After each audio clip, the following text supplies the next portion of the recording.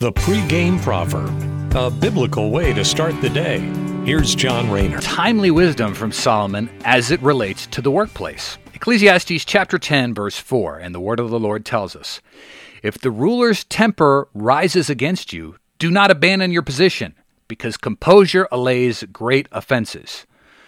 If we upset our superior on the job and they lash out at us, we're better off grinning and bearing it versus firing back at them and then telling them off and walking off. Now, doing that latter part might satiate our pride immediately by thinking, well, I told them where to get off. But at the end of the verse, Solomon hits us with a truth that is applicable to all walks of life when we're faced with some kind of conflict. Solomon says, composure allays great offense, or put in simpler terms, keeping our cool is usually remembered more than that pile of dung that we found ourselves stepping in.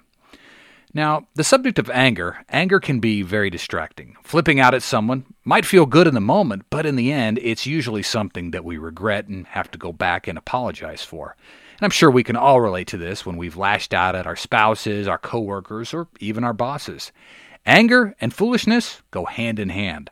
So headed back to the context of the original verse, if we cause our boss to lose our temper with us, but we keep our cool, well, the boss usually remembers that in the back of their mind, and if they're sensible, the boss will even apologize for losing their temper and recognize us for keeping our cool in a heated situation. So much so that they'll eventually overlook whatever we did wrong.